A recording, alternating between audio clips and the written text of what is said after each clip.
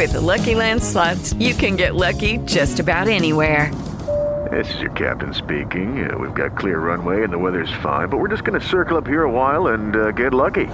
No, nothing like that. It's just these cash prizes add up quick. So I suggest you sit back, keep your tray table upright, and start getting lucky. Play for free at LuckyLandSlots.com. Are you feeling lucky? No purchase necessary. Void where prohibited by law. 18 plus terms and conditions apply. See website for details.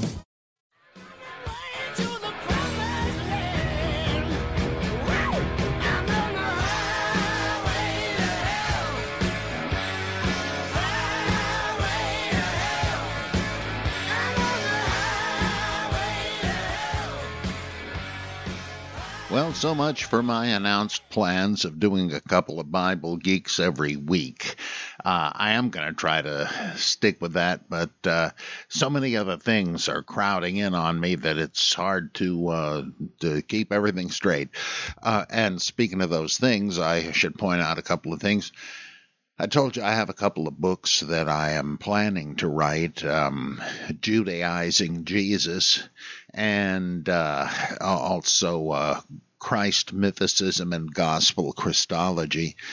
I have those outlined pretty exhaustively, and have all my research materials. Gonna have to read about 40 books or so, but that should be a lot of fun. But I've, as crazy as it sounds, I've added a third book I'm hoping to interest the publisher in called When Gospels Collide. And I would take all the contradictions one by one, not looking at the whole text of each gospel, but just the trouble spots, as some would say, and try to explain how each one of them can be explained, though not explained away, and how they're valuable revelations of what was going on in the early Christianity. So I think that should be a lot of fun. The subtitle of it is Contradictions as Revelations. Okay, also, John Loftus and I are far along now in the collection of essays we're doing called The Varieties of Jesus Mythicism by various authors, most of whom you know pretty well. And it's Earl Doherty, Joe Atwill, a bunch of others. It's great stuff. So that's proceeding apace. And something else, I know you've not seen any new Zarathustra Speaks columns from me in the last months. Again, just incredible pressures and overcommitment to things. What's happened there is that will now be an offering on Patreon. So you'll have to become a Patreon patron. Of course, that can be just $1 a month, but that's where you would find it.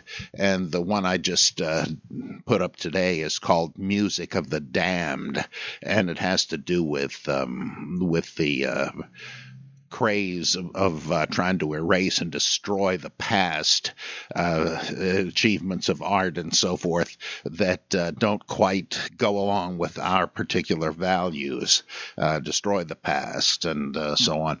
Well, I think that's a pretty good one, and that's up if you want to check it out on Patreon. And I have the link for it on my Facebook page. Okay, well, let's get into some long-delayed questions here. And the first one is from our buddy Lachlan Cristiante, a pseudonym. Okay, this is in the nature of personal advice, but it's a Bible Geek question too. It says, my mother-in-law has serious cardiovascular and cognitive issues, as well as leaky gut syndrome, and I not only believe that she would benefit from going grain-free and alcohol-free, but I fear I may not have much more time left with her if she doesn't radically change her diet, which generally has ounces, 35 ounces of blush wine per night. Her major objection is that wine is not only acceptable to Jesus, but that he transmuted water into wine and also said that his blood was wine. Is there any apologetic for teetotaling other than the idea of setting a good example? Let's see, the only other thing I can think of is a Bible verse that I originally thought was from Sherlock Holmes. Your life is not your own, but I'm uncertain I can speak to her about it without sounding like I'm twisting the text from the biblical context, which I believe is about the Holy Spirit, to the Holmesian context, which I took to be about how corrosive suicide is to society. And with that in mind, what is the biblical view of suicide? I know in Confucianism, one's body is a gift from one's parents, therefore suicide is dishonorable to them. This seems to be more or less the same in Dante's Inferno, where it's suicide is violence against God's property. But how firmly rooted is this to the text of the New Testament? Well, on the booze question, it's funny, my grandfather, I know I've told this a few times, but it is relevant here. My grandfather would ask she wasn't my grandmother, his second wife, to make some wine, which she knew how to do. But being a staunch Southern Baptist, she didn't want to do it. But he would always win the argument by quoting this passage from the Gospel of John that that she quotes your mother-in-law, that Jesus and his mom were at a wedding reception, and it says that when the guests were well drunk, the steward says to Mary, for some reason, "We're out of wine," and she then turns to Jesus and says, "Well, what are you going to do about it?" And Jesus says, "Mom, leave me out of this." And she knows he can't resist her, and so he says to the steward of the feast, "Just you do whatever he says to do." And so Jesus, "Okay, here's what you do. You see those those huge stone jars that are in which water is kept for ritual ablution, holy water, basically. I want you to fill them with water right now, and then taste it and see." I don't say that's going to help with the wine, but okay, I'll do it. And so they do fill him up with quite a bit of water, and then he ladles out some and tastes it and says, "Son of a gun, this is not only wine, but it's better than the stuff we've served up to now." And so there's plenty to swill. And it's funny, my grandfather would point out that, you see, they're already tipsy, and even then Jesus makes wine for them. "What do you make of that?" Well, she would go ahead. She knew when she was beat, and not physically, and would go and make the wine. Okay. So that verse is probably come in handy for an awful lot of people. Let's see, teetotaling. There are some satires of drunkenness, like there's a hilarious one in the book of Proverbs that compares the hangover and the dizziness and disorientation of somebody who's just awakened from a drunken stupor, and he feels like he's on the bridge of a ship with waves knocking everything around. And of course he's not, but that's the way he feels. He's unsteady, and what's he going to do? Well, as Jack Torrance says in The Shining, "Hair the dog that bit me, Lloyd, my man, hair the dog that bit me. I shall seek another drink," he says. It's pretty funny. And, of course, there's another thing here and there, but another place in Proverbs it says that wine maketh the heart merry, and there's no condemnation there. It's almost a recommendation. And but I think the thing is, like it doesn't sound like she's getting bombed, right? So if that were the problem, I'd say, well, how about this passage in Ephesians? It says, be not drunk with wine, but rather filled with the Spirit. Okay, but, again, she's probably not Otis Campbell. I think the important passage in the Bible about this is in 1 Corinthians, where Paul is discussing the rights of the believer and his freedom, and says, all things are lawful for me, but not everything is expedient. Right? That is so important. It should be obvious, but it isn't for everybody. Oh, what's that? You mean I can do as I will? That shall be the whole of the law, like Crowley said. Well, yeah, but you don't want to be an idiot, right? I mean, there are good reasons not to do things. It's not just a question of God said not to do it, so I'm not going to do it. I mean, you don't need to go that far. Some things, you just look at what happens to people when they do so and so. That's the way the book of Proverbs deals with it. You really want this result? Well, don't do it then. I mean, it's in your own interest. You're not doing God any favor. You're doing yourself a favor. I think that really applies in her case. Yeah, she's free to do it as a Christian, sure. But it, like you say, especially given her particular circumstance, it's just foolish to keep doing it.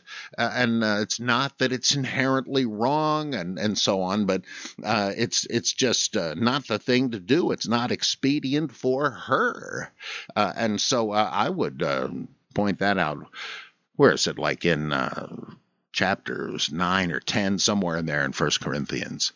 Okay, what about suicide? It never really comes up. You can think of one of the versions of Saul's death way back, the one in at the end of 1 Samuel, where the Israelites have lost the battle with the Amalekites, the Philistines. I can't remember now, but he knows he's about to be captured, and they're going to torture him and make sport of him.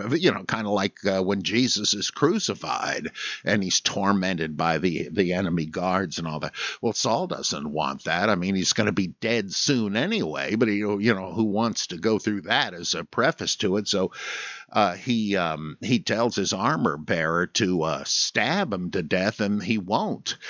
Possibly for the same reason David wouldn't when he had the opportunity earlier. He says, "Hey, look, you're the anointed of Yahweh. Whatever you've done, you have the halo. I'm not touching him." And maybe that's what this guy was thinking. But Saul is undeterred, and he just falls on his own sword and dies. Well, that's suicide, but that's not really. Well, two problems there. That's not what most people contemplating suicide are facing. But I suppose you could still say, well, whoever is committing suicide does not want to face impending awfulness. They'd rather be put out of their coming misery. And but then the second problem is, does the text mean to endorse what Saul did? Just doesn't say. I mean, is that holding up Saul as an example? I wouldn't. I mean, you can't just take a description of what a character does and say, it's in the Word of God, and so it must be okay. Come on. That's just like the joke I keep telling, where this guy is trying to find out the will of God for him. What should he do with his life? And so he just flips open the Bible at random, trusting the Holy Spirit to guide him. And he just stabs a verse at random with his finger, hoping that this will disclose the will of God for his life. But the text says, Judas went out and hanged himself. Well, it doesn't sound too good. How about best 2 out of 3? So he tries it again, and this time his finger rests upon the passage that says, "Go thou and do likewise." Well, maybe one more try. And this time it's the Last Supper, where Jesus says to Judas, "What thou doest, do quickly."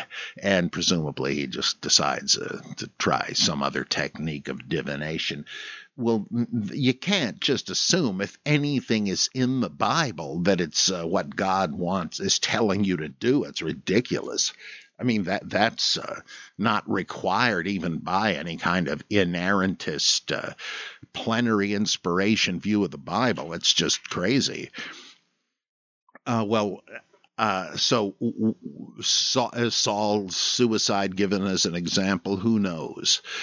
This is pretty lame, but it seems to me that in the Pauline literature, there is a heavy dependence upon popular stoicism, and that everything is happening to you according to the divine will, and so you should, James too, you should welcome it, these vicissitudes, and realize that the only good thing is virtue. I mean, what's happening to you may be superficially, though that may be more than skin deep, superficially unpleasant, but if you can use it as an opportunity to change your priorities and say, you know, this really, I can't do anything about it anyway, and this really isn't going to harm the real me inside, maybe I should just concentrate on facing this in a noble way or a Christian way, and that ought to do it. That's the real good. The other, adiaphora, as the Stoics said, it's indifferent. Well, what then if you're in a terrible situation? Some of the Stoics inferred that suicide was okay. I mean, you learn, like the Riddler said in Batman Forever, he says to Two-Face, don't kill him, Bruce Wayne, because then he won't learn nothing. Well, yeah, I mean, school is out. Classes are over. If you're in some horrendous pain and suffering, maybe it's time to say, okay, I'm cashing in. And, can nothingness or whatever be worse than this? I don't think so. Why I think Paul might have countenanced this? I mean, what I've said so far is sort of vague. Well, he seems kind of like a Stoic, so he might have thought that, yeah. But he says also in 1 Corinthians that God will not permit you to be tested beyond your limits, but in every circumstance he'll provide a way of escape. Well, what does that mean? You should just count on a miracle, the cavalry or the Calvary in this case, coming over the hill to save you? That's kind of unrealistic, right? I mean, didn't happen that way for Jesus, right? So maybe what he means is there is a way out, and that's suicide. Some people think he meant that. Of course, there's no way to tell, right? I guess we could get Shirley MacLaine in here and have a seance or something, but so I don't know. I mean, it's like it's if there's something really awful, like horrendous pain and so on, and there's no real chance of recovery, you could view suicide as kind of like martyrdom. You can see the time has come, and you're facing the reaper one way or the other. Might as well get it over with. So I don't think it's an unchristian thing. When Roman Catholics say, "Oh no, it's a mortal sin," because you're committing apostasy essentially by committing a suicide, because you're saying, "Well, I despair of God saving me. Nothing's happened, so here goes. Goodbye, cruel world." I don't think you have to see it that way. It seems to me you can make the argument that suicide is a Christian option. But who knows? It really does not come up in Scripture, and if we wish it did, we're in the position of the old scribes who were inferring and extrapolating from the text of the Torah when they were interested in a topic that didn't come up there. They would try to isolate the underlying principle beneath commandments that were there and say, how would that principle bear on so-and-so situation? And that's how the oral Torah grew. That's what we're reduced to, and I don't think anybody can dogmatize about it. Ultimately, I think that it's a matter of compassion. That do you want to prolong another's suffering, in which case we're talking about euthanasia, or not? Do you want to prolong your own just for the sake of enduring it? I don't see what the the value of that is. So again, it's not an easy thing just to quote a Bible verse on this, even if one thinks that's the way to settle these things. So sounds flippant, shouldn't, but good luck, Lachlan. I very much hope your mom-in-law will take your counsel seriously and do you both a favor and keep on living. Okay, this is Dave from the left coast, as he puts it. He said it, I didn't. Last week I was listening to your neighbor, Bart Ehrman. He's just about an hour or so away in Chapel Hill, in his Great Courses lectures on the early church. In one of the lectures on the contrast between the rising church and its pagan contemporaries, he described the early Christian church as assuming the worship model of the Jews rather than the pagans. He described pagan worship as occurring mostly at the temple with certain cultic practices and sacrifices. He described Jewish worship as a devotional affair involving prayer, reading, and discussion of scriptures, singing, etc. After having listened at your feet during the Reggie Findlay days, faithful even through the robo-voice period. It's pretty good.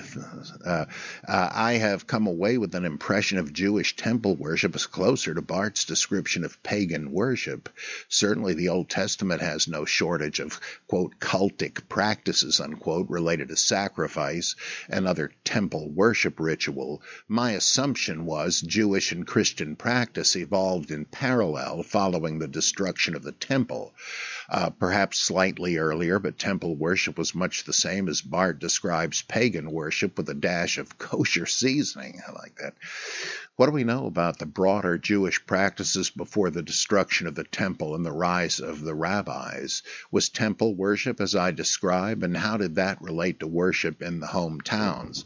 Excellent point, because since the Deuteronomic reform embodied in the book of Deuteronomy, etc.,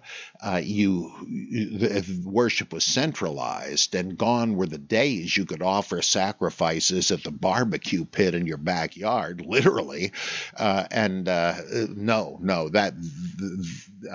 Eating at your house and slaughtering animals to eat was purely secular. I don't want to say pagan, but they were not sacrifices anymore. So to offer a sacrifice, you had to go to Jerusalem. Nothing else really would count.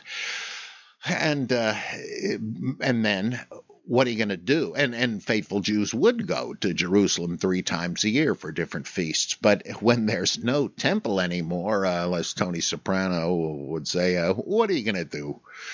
And, of course, what they did was to restrict worship to synagogues, which just means assembly halls. And that's what Bart is describing. You would listen to a cycle of liturgical readings of Scripture, and there'd be prayers and long, sometimes written out prayers that everybody knew or could follow along with. And there'd be hymns, and probably they'd sing the Psalms. They must have remembered the tunes. We don't know.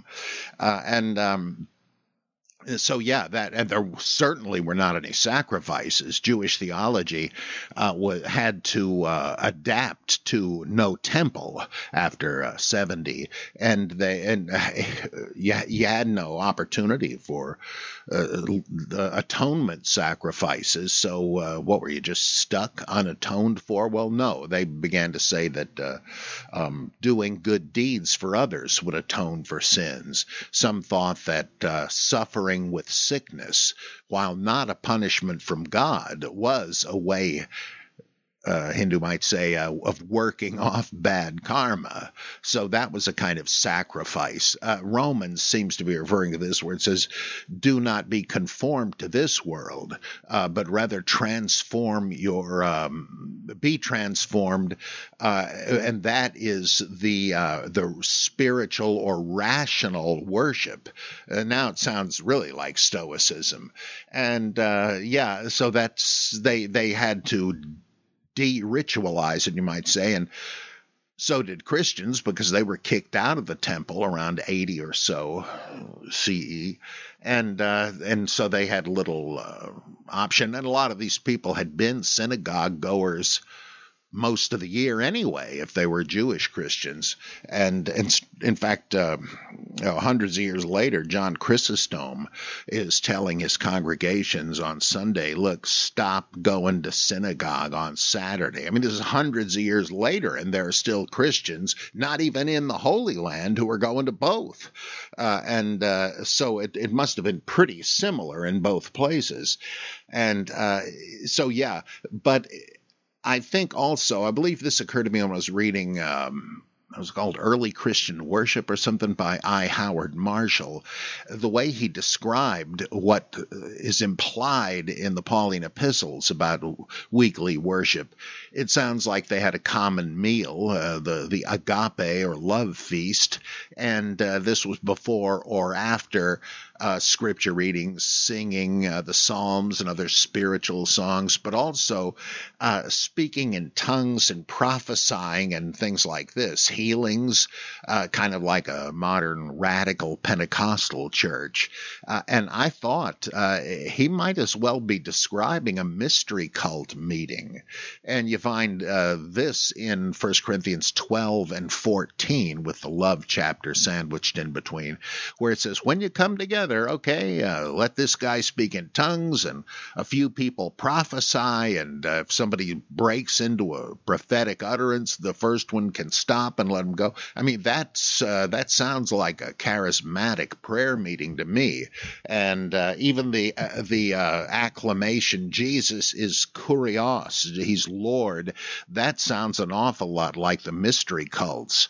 And the sacraments of baptism and the Lord's Supper, that seems to me only roughly analogous to, let's say, proselyte baptism done only once per customer in Judaism. And despite the Last Supper stories, the Eucharist had nothing to do with Passover.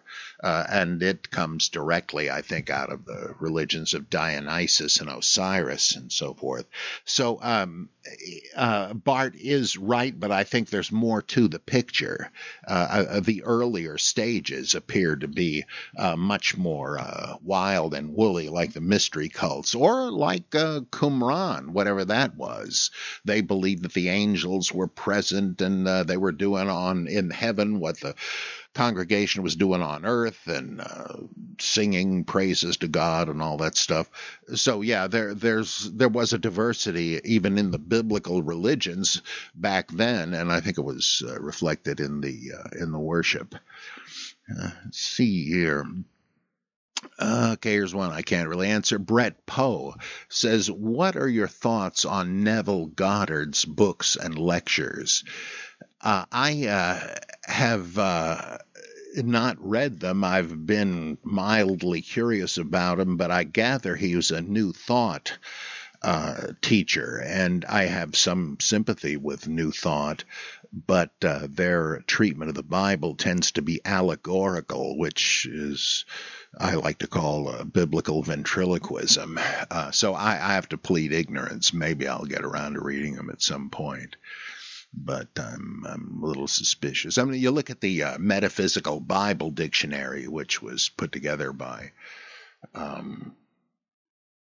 Charles Fillmore, the guy that started the Unity School of Christianity. And no matter what you're looking up, a Bible place name or personal name or whatever, by hook or by crook, they say, well, this is really about the principles of New Thought. You don't need the Bible if you're just going to say that and read it in. Yeah.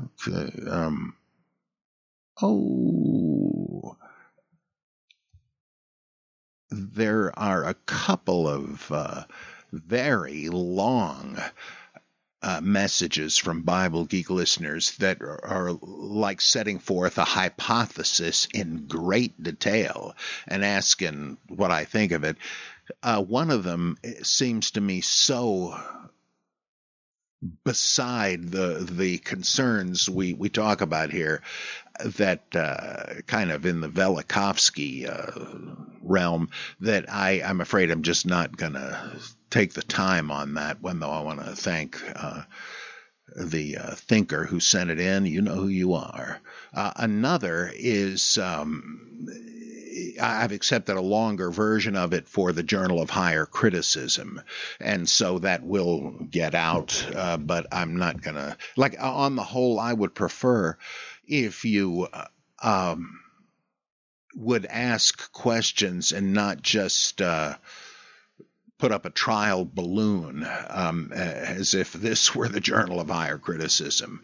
And I'll be happy to tackle it in an email to you, but I'm very reluctant to do that on the air just for the sake of time. I mean, I have so many that are simply questions. I don't want to make these geeks have to wait even longer than I've made them wait so far. Okay. This is from J. Nicholas Fitzgerald, a.k.a. Thought Process. I hear from him sometimes on Facebook, and he is a very sharp-eyed explorer of the Bible, and I'm welcoming his input. He says he sent this first to Dennis MacDonald, whose work I esteem very highly, but he hadn't received a response, which I can understand. Unlike me, Dennis MacDonald actually teaches and in a school and a grad school, and has all kinds of duties that I am personally glad not to have. So I'm sure he's not just being rude. But he said, well, what do you think of this, Price? And so I think he's just sort of copied the email he had sent to MacDonald. He says that he's like me. He's a tremendous admirer of MacDonald's work, and he says, however, I'm particularly interested in your ideas about the Gospel of Mark and the Homeric epics. In your book, you point out several parallels between the Gospels and the Odyssey. Later, you focus on a passage in Mark, chapter 4, 35 to 38, which states, And in the same day when the evening was come, he saith unto them, Let us pass over to unto the other side. And when they had sent away the multitude, they took him even as he was in the ship. And there were also with him other little ships, boats. And there arose a great storm of wind, and the waves beat into the ship, so that it was now full, and he was in the hinder part of the ship, asleep on a pillow. And they awake him, and say to him, Master, carest thou not that we perish? You note that it's mysterious for the author to inform us that when Jesus leaves the shore, there are other boats around him, yet in the ensuing narrative we don't hear a thing about them. And there were also with him other little ships. Lollipop. You then argue, that is, MacDonald argues or suggests that this line is best understood as a placeholder or vestige or leftover detail from the Odyssey, where we're told that there were 12 other boats with Odysseus when he left for Ithaca, though we never hear anything more about them. While this is a perfectly reasonable explanation, my own research on the matter has led me to a different conclusion. It seems to me that Mark 4, 35 through 38 is best understood as a direct response to a popular argument set forth by Diagoras of Melos. Hope I'm saying that right. Diagoras is often considered the world's first atheist, though it's clear his thoughts were influenced by earlier thinkers. Writing in the 1st century B.C., Cicero tells of how a friend of Diagoras tried to convince him of the existence of the gods by pointing out how many votive pictures tell about people being saved from storms at sea by dint of vows to them, to which Diagoras replied, there are nowhere any pictures of those who have been shipwrecked and drowned at sea. And Cicero goes on to give another example where Diagoras was on a ship in hard weather, and the crew thought that they had brought it on themselves by taking this ungodly man on board. He then wondered if the other boats out of the same storm also had a Diagoras, that is, an atheist, on board. Hence the line, "O ye of little faith." Let me just pause. That's pretty interesting. The way we read this in Mark, usually Jesus is saying, what he means, you don't have faith in God to save you? Yeah, it looks bad, but God, he's watching over you. You don't have much faith in him, right? Well, suppose it meant instead, O ye of little faith, you're atheists. Interesting. Okay, the parallels between Diagoras and Mark and the Odyssey are undeniable in my opinion, and I believe that my theory meets your criteria of mimetic connection. In order to circumvent the capriciousness of subjectivity, MacDonald suggests 6 criteria for determining whether a claim for a mimetic, like a connection between texts, one being based on the other, is reasonable. They are accessibility, analogy, density, order, distinctive traits, and interpretability. The first 2 criteria concern the status of the text used as a model. Anti-text, A-N-T-E, anti-text, in quotes. The final 4 concern the later texts that may have used the anti-text. Okay, one by one. Accessibility. One must demonstrate that the author of the later text would have been reasonably able to access a copy of the text being imitated. Was the anti-text well known or obscure at the time of the later text's composition? I'll just barge in with another example. Like, there are a couple of places in the Gospels that sound several, that sound an awful lot like Buddhist stories. Christian Lintner and Michael Lockwood have made this astonishingly clear. I mean, not just similar ethical maxims, right? You'd expect that anywhere, but much more distinctive, unusual things. And so you got to ask, well, is this Buddhist influence on the Gospels? And then the question is accessibility. Can we really envision the Gospel writers knowing about Buddhist texts? And the answer is, well, yeah, there were Buddhist missionaries in the Middle East a century or 2 before Christianity. So yes, this stuff could have been known. You see the same thing. And MacDonald points out, well, yeah, everybody knew about Homer and the Iliad and the Odyssey. It wouldn't be odd for a biblical writer to know it. Okay. Second, analogy. If one text is discovered to imitate a certain anti-text, it is probable that other texts have also done so. Are there examples of other authors using this anti-text as a literary model?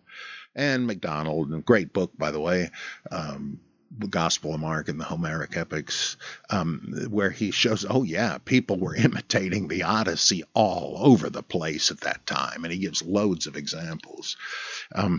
3, density.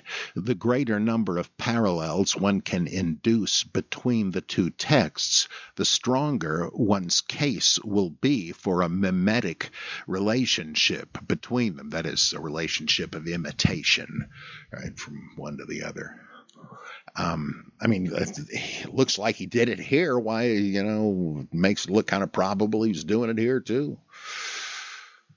Now, no one of these cases may be provable, but a pattern appears eventually. Like in the book of Acts, there's all kinds of parallels to Euripides' play The Bacchae, and so many that you just can't really deny that the author of Acts had read Euripides like everybody else was doing. Okay, order.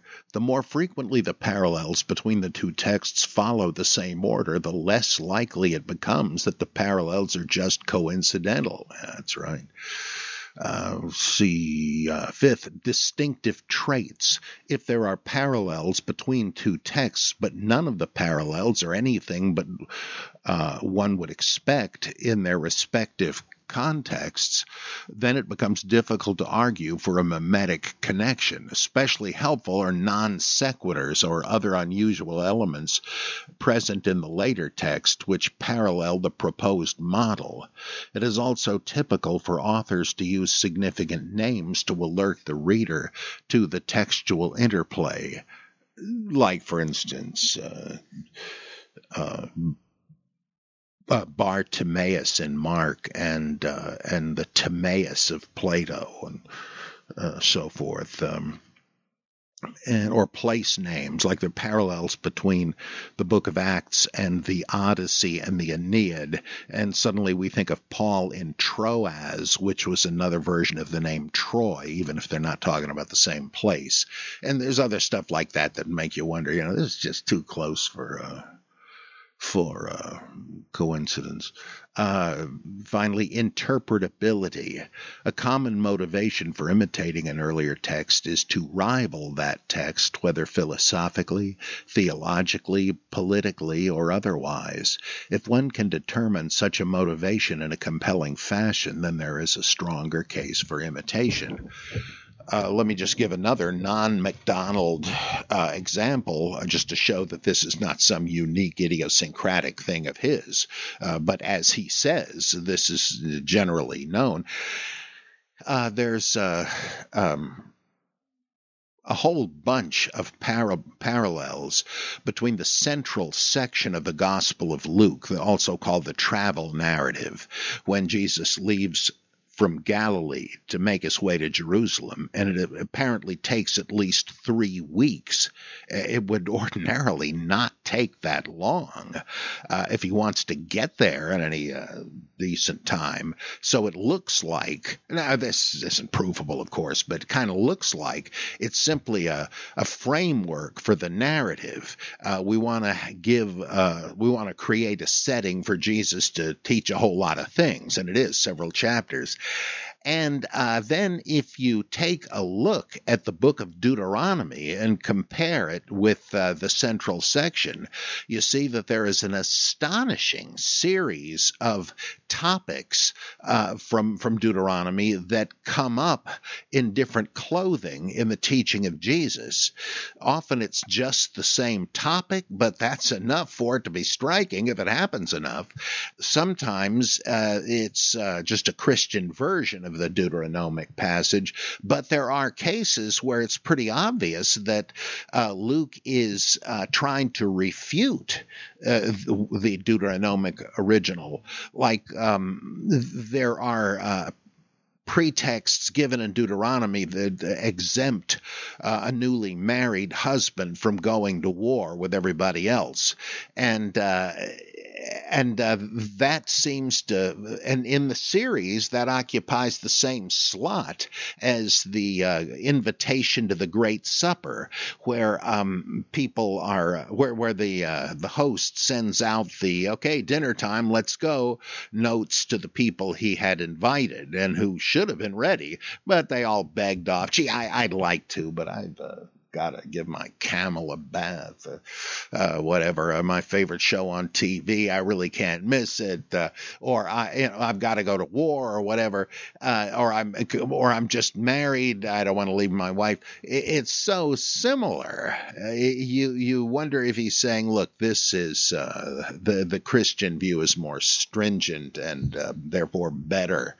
And there are other examples of that. Oh, like there's one in Deuteronomy where as part of the Harvest Festival, you kind of pat yourself on the back and say, I have done what I was supposed to do, and here I am making my offering to God. Well, in the corresponding passage in Luke, it's the parable of the Pharisee and the publican, where this guy gets up in the temple and says, God, you're lucky to have me on your side. I tithe my income. I pray, and I do this and that and the other thing. Is expecting a hand to come out from the sky and pat him on the back.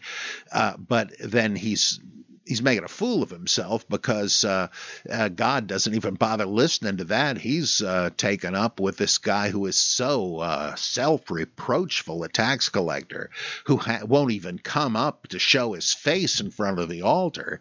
And he's there beating his breast and saying, God, be merciful to me, a sinner. And you can tell this is like a parody of the Deuteronomic thing, though it's based on the same idea. Here's somebody congratulating himself on his fidelity to the Torah, but maybe that's not a good idea. So it makes more sense once you see that the Lucan text is hypertext on the anti-text of Deuteronomy, and there are other examples of that too. Like when the disciples, they're not getting a room, nobody will give them a room in Samaria. And James and John say, what? Lord, you want us to call down fire on them and barbecue them like Elijah did with Samaritans? And Jesus says, look, you don't know what you're talking about. The Son of Man came to save men's lives, not to barbecue them. That's supposed to make you think of the first chapter of 2 Kings, where the prophet Elijah is accosted by 50 guys sent to him by the king of Israel to arrest him, and he calls down fire and roasts them. And then he does the same thing again, and then a third group come and beg for mercy, and an angel says, it's okay now, go ahead, go with him. Come on, I mean, obviously it's a comment on that. And there are other Lucan ones that are hypertext, criticizing the Old Testament prototype. Then Nick says, I just wanted to know what you think about my theory concerning Mark 35:38 and the Diagoras objection. I like it. It's quite possible and even plausible. On the other hand, the punchline, O ye of little faith, the problem in the Diagoras story is that the pious people with him in the boat are criticizing him for having no faith, and they think that's why they're in trouble. Obviously, it's a parallel to the story of Jonah.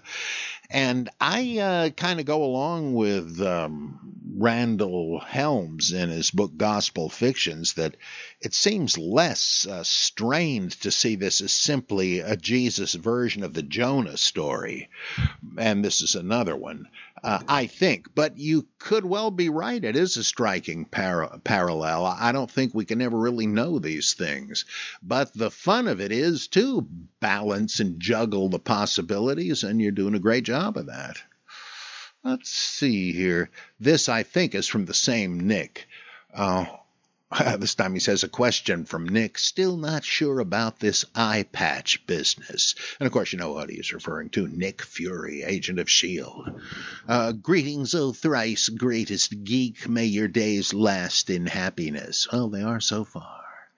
Recently, I asked you a question about the apocryphal Gospel of Peter, possibly drawing inspiration from the Sumerian myth of Inanna. Your response was generally encouraging, but you rightly pointed out that we don't know of a mechanism by which this kind of transmission would occur. Indeed, is there any way to know how much people in Jerusalem or Alexandria knew about Sumerian mythology? Here are some thoughts I have on the subject. Please feel free to pause and critique at will. It is generally acknowledged that Alexander's conquest of Persia led to an incredible intermingling of ideas. Greek philosophy was read in the East, while Persian mysticism was practiced in the West. At the same time, Persian scholars of the Hellenistic age still practiced the fine art of cuneiform, so they might well have been aware, if not of Sumerian mythology, then of its Akkadian and Babylonian offshoots. And lots of things Persians knew or practiced tended to leak westward. The prime example of a major Persian cultural export is Mithraism, and I would say Pharisaism also. Here's something else, though. I think you're right. Yeah, it's certainly not impossible they'd have known about this. I mean, I always think, wait a second, we know about it. What are the chances that they couldn't have known about it a couple of thousand years ago? Probably they could. Okay. Here's something else, though. In the Apocryphon of John, the secret book of John, the Demiurge's name is given as Yaldabaoth. Certainly it's a play on Sabaoth, heavenly hosts or angelic armies of Jehovah. But what's this Yalda business? One theory I've heard is Yaldabaoth is derived from the Aramaic Yaldabaoth, son of chaos, or a similar Hebrew expression. It's perfectly plausible, but I contend that a Persian origin is also possible. To this day, Iranic peoples, Persians, Azeris, from Azerbaijan, Kurds, Tajikistan, and others, celebrate the night of the winter solstice as Shab-e Yalda. That's S-H-A-B-E, and then a separate word, Y-A-L-D-A, literally the night of Yalda. In other words, how dim is the demiurge? Well, about as dim as the longest night of the year. The celebration of Shab-e Yalda has been appropriated by Islam over the years, but it definitely existed in the Zoroastrian period and was intended to protect people from the evil spirits, the Deva, roaming the world during the longest and darkest night of the year. Shab-e Yalda is celebrated by gathering family and friends under one roof, eating a nice meal, and staying up way past midnight reading poetry. Sounds pretty good. The most often read poet, incidentally, is Hafiz, the extoller of worldly joys and the scourge of religious hypocrites. To make matters even more confusing, in Syriac, Yalda literally means birth, but Syriac-speaking Nestorian Christians also use the word to mean one particular birth, which we know as Christmas, or nativity, right? That means birth, and we use it for Christmas. And it falls suspiciously close to the winter solstice, too. As always, comments and pontifications on any or all of the above will be greatly appreciated. Yeah, I have to say it makes sense to me, and we certainly know there was a significant Zoroastrian influence in sectarian Judaism, like the Qumran scrolls, and in Pharisaism, which means Parsiism, I think. So that would certainly make sense. But most scholars do think, and of course that doesn't prove anything, that Yaldabaoth is like I-A-O. I don't know how you say it really, but I-A-O, which was a Greek version of Yahweh, and that it does simply denote Yahweh Sabaoth, Yahweh of the armies, the angelic armies. But I do not know. I'm glad you told us this. It's quite fascinating and conceivably could be, but then you'd have to show why the Gnostics would use this for the demiurge. What would be the connection there? You can see how Pharisee might come from Parsi, especially because not just the similarities, but because of the extensive parallels between Parsi or Zoroastrian beliefs and those of the Pharisees, unlike those of other Jews like the Sadducees. Yeah, great. My old pal, Slobodan Vukovic, says, what do you think of the Bible critic, Dr. Bruce M. Metzger, who thinks that the New Testament is historically absolutely correct? And how is it that a biblical critic like Bruce Metzger concludes that the New Testament is historically absolutely correct? Well, I took a class from Dr. Metzger at Princeton Seminary, 40 years ago, and he was very, very erudite. He was so well read in all of this stuff, but he was very conservative. Like, for instance, he denies there were pre-Christian dying and rising gods and so forth, and he thinks the New Testament teaches Trinitarianism.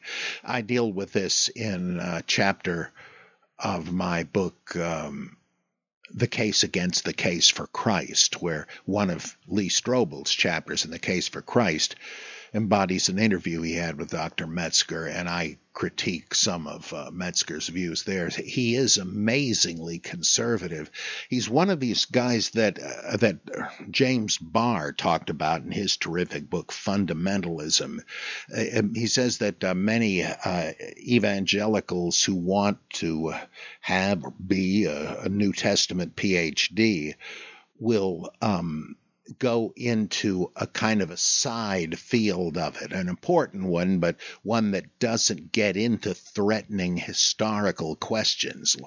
Gordon Fee and Bart Ehrman and Dr. Metzger are all well-known textual critics.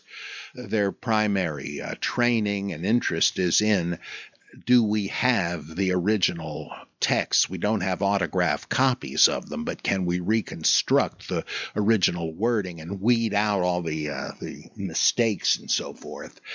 And others specialize in the Greek language and so on.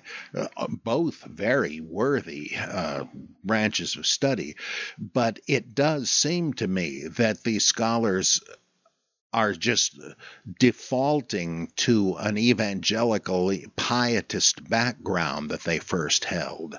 And it takes them a long time to make any kind of peace with real historical criticism, and they never go very far into it. Bart, of course, has done so, though he's still, somewhat surprisingly to me, tending to be fundamental, well, I shouldn't say that, basically conservative in his historical judgments. And I think that's the way it was with Dr. Metzger, who was a saintly, compassionate, and brilliant man, no question. I should say the same about Gordon Fee, who was a professor of mine. I wouldn't call Bart pious, nor do I think he would want to be called that. He's pretty much of a good-natured, secular, good guy, a friend of mine, and I like him very much, as well as admiring a lot of his work. Okay, Slobodan says, what do you think of the Bible critic Dr. Frederick Fyvie Bruce, F.F. Bruce, who thinks that the New Testament is historically absolutely correct? How is it that a biblical critic like Bruce concludes that the New Testament is historically absolutely correct? I just think, now, I've never had the pleasure of meeting F.F. Bruce. Of course, he's been gone for a long time now, but I've read various of his books and learned a lot from them, like Jesus and Christian Origins Outside the New Testament, Tradition Old and New, the New Testament Documents, Are They Reliable, and various other ones. There's a lot to be learned from him, but he does seem to me to constantly stick with the party line, basically. He's willing to make some concessions to Old Testament scholarship. Like, I believe I have the right person. I think it was Bruce, who was talking to a bunch of evangelical graduate students or seminarians, and said that he thought the JEDP theory about the sources of the Pentateuch made a lot of sense, or maybe it was the idea that Isaiah was made of the writings of 2 or 3 different people. I can't be sure anymore. I guess it was probably the Isaiah thing. Gordon Fee was willing to say that, yeah, the JEDP business would make some sense. So he's he's like conservative in the same way, but willing to make minor concessions. And he said that on this occasion, some of the students were affronted by this willingness and thought that Bruce was sort of letting down the team. And it shows that it's just a kind of default mode, that they won't, they're too loyal to their church life to start embracing ideas that would imply the Bible could be wrong in some way or not what it's supposed to be. Ooh, let's see, one more from Casey from Louisiana. When I lived in Mississippi, we always used to call it Louisiana, but when I moved to New Jersey, it suddenly became Louisiana, which I do say now, I admit, even though I live in the South again. Okay. I recently came across this line in an article about Christian homeschooling. Oops. Billy Graham's voice might be apropos here, so I'll switch over. In response to the legalization of abortion in 1973 and the troubled presidency of Jimmy Carter, many of whose policies alienated the Southern conservative Christians who helped put him into office, Evangelicals slowly moved out of their bubble to engage social and political issues. Others took up the challenge of, quote, infiltrating, unquote, secular universities with the gospel. To guard their faith during their sojourn in Babylon, they joined groups like InterVarsity and Campus Crusade. I was the president of our InterVarsity chapter. And steeped themselves in the apologetics of Francis Schaeffer, Josh McDowell, John R.W. Stott, and C.S. Lewis. I heard Francis Schaeffer preach in the Princeton Seminary Chapel once, and I met John Stott and heard him speak. A great pleasure. This reminded me of your own experiences you've shared on the podcast. I wonder if you can take us back to those heady days of the 70s and how Christian evangelists saw themselves in that cultural moment. For example, the American population was so much more Christian then. Was there a confident awareness of the strength in numbers, or was there a feeling of alarm, a sense of losing ground because of the counterculture's gains since the late 60s? Good question. I think they were pretty darn confident. After all, Josh McDowell's book, Evidence That Demands a Verdict, he loved to say how John Warwick Montgomery, who I've corresponded with, I like to name drop here so you'll know that the context in which I make these judgments and so on. He said he was dragged kicking and screaming into the kingdom of God, and he said that C.S. Lewis was the same way, and so on.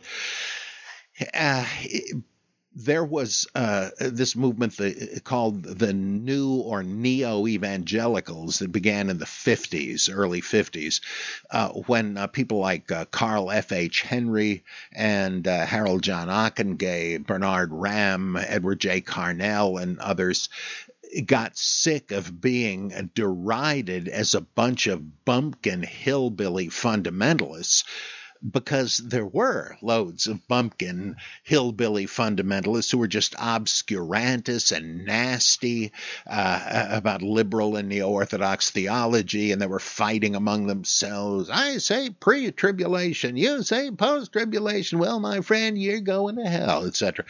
They didn't want to be associated with that, partly just as professionals and scholars. They didn't like that approach anyway, and some of them were looked at askance by the real hard shell fundamentalists, and also they wanted respect, which people like Henry and Ockenga certainly deserved. Or George Eldon Ladd, he was one of the great ones of the neo-evangelicals.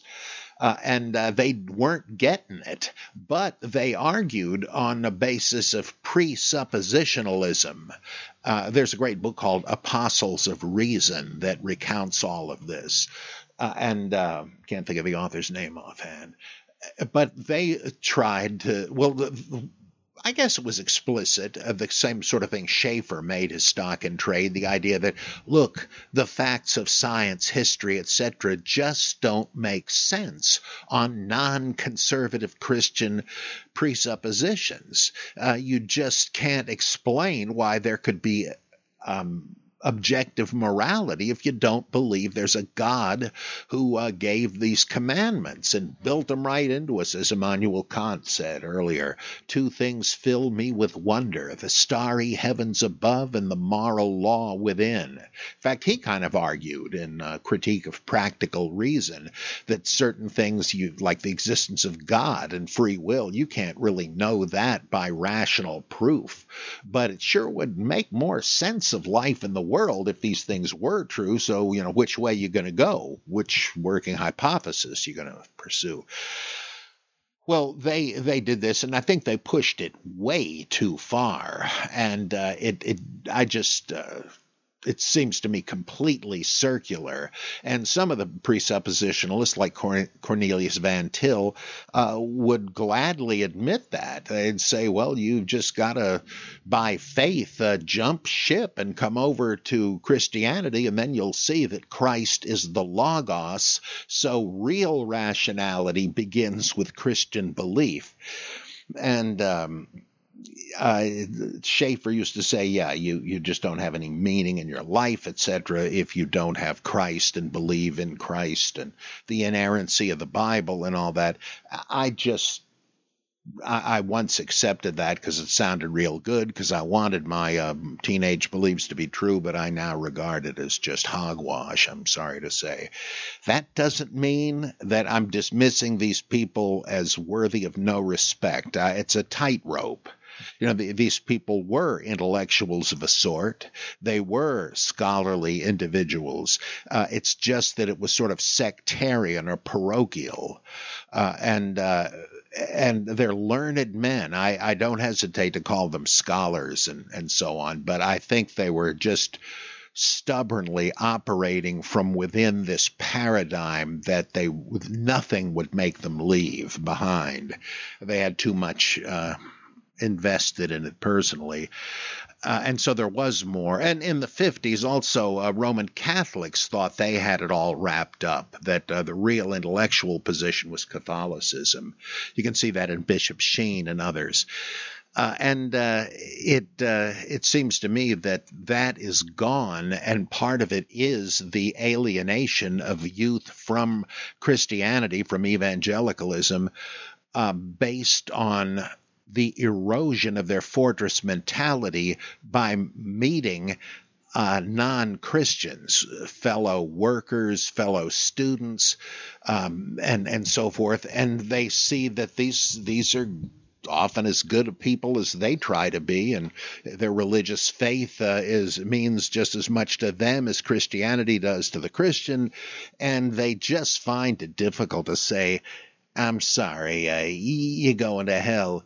And also, since they're assimilating more, the old rejection of refusal of premarital sex seems to be going by the boards among evangelicals, something I think is a mistake. I think that is ruining the integrity of young Christians these days. Let's see, but also the evangelical stance on homosexuality. It's the same thing, as if the gays were members of another religion, because evangelicalism has always said, oh no, that's wrong. You can't have that. And unless you repent, you're damned, and so on. Now, I don't challenge that many who say this say it regretfully, and they really do love the sinner and hate the sin as they viewed it. I mean, I've known evangelicals who certainly are not homophobic. They just disagree on the issue. But a lot of younger evangelicals just can't see it. It just seems like, I remember I was not an evangelical anymore, but I was invited over. My family and I were to have dinner at the apartment of an old friend of mine who was gay, and his, I don't know if they were officially married, but they lived together, and they had adopted a baby from Brazil, I think, and later adopted another one. You'd have thought you were with Ward and June Cleaver. I mean, it was just what you would expect from any family, and that really made me think, oh, come on, theoretically I was okay with it anyway, but I thought to myself, if all the people that are against homosexuality could see this or something like it, they might just adjust to it like they have with the equality of women on the whole in evangelicalism. Back in the 70s, you really had an uphill battle arguing for women's ordination and so on, but now it's pretty much universally accepted in their ranks, just as abolitionism suddenly made it look like it was the more biblical position not to to be a racist or for the old folks to have slaves and all that. And this alienates these younger Christians from their churches, and often they just leave when they're adolescents or teenagers, and of course they always did, but they'd come back once they had their own families, but they're not doing it anymore. And evangelicalism is in big trouble as a movement. But another thing that's done it is the internet, as Josh McDowell himself admits, that now Christian youth has access to the writings of the people that they were always warned not to read, and they'd have to, were they really going to seek out writings by free thinkers and liberal theologians and Bible critics? A few did, but they were not eager to have debates either, because they'd rather you not hear that stuff lest Satan plant the seeds of doubt. And it was just superstitious almost, but as McDowell and others say, those days are gone. You cannot protect evangelical youth from reading stuff like that I write or that Bart writes, or listening to something like the Bible Geek. And this has really threatened the monolithic faith of the younger generation. And so they warn, I'm not sure what, but I know he has said, McDowell has said at conferences that this is the big danger now. That and they have debates. They used to not like them, but I've been invited to many debates, and they figure, look, we've got to make our best showing here, because, of course, it's mostly evangelicals that come to these things, and we got to show them that they don't need to worry. The jig is not up. Though I must say that in all of the debates I've done over the past 10 or 20 years, I can think of one example, but I've never sensed hostility from evangelicals who ask questions. Instead, they seem to be genuinely curious about views they have never heard before. And I got to hand it to them that they're really doing a bold thing, taking a big risk, but it's one they've got to take. And that shows you that there really is a problem among them of confidence in their position now. They're definitely on the defensive. But good things, I'm sure, will come of that, and I got to hand it to them. Necessity bred pretty good behavior there. Well, I'm typically getting worn out, so I'm going to call it quits here. I will try in the next few days to do a human Bible and a Lovecraft geek, and we'll see if I can stick to that, because I've got other stuff to do. But, of course, this is very high on my agenda. So become a Patreon patron, and you'll have access to the Human Bible and Zarathustra Speaks. Thank you for being with me this time on the Bible Geek, and I look forward to spending another hour or so with you in the very near future. So see you then.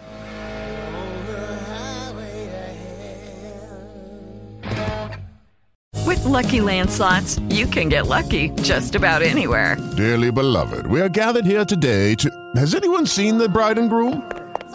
Sorry, we're here. We were getting lucky in the limo and we lost track of time. No, Lucky Land Casino, with cash prizes that add up quicker than a guest registry. In that case, I pronounce you lucky. Play for free at LuckyLandSlots.com. Daily bonuses are waiting. No purchase necessary. Void where prohibited by law. 18+. Terms and conditions apply. See website for details.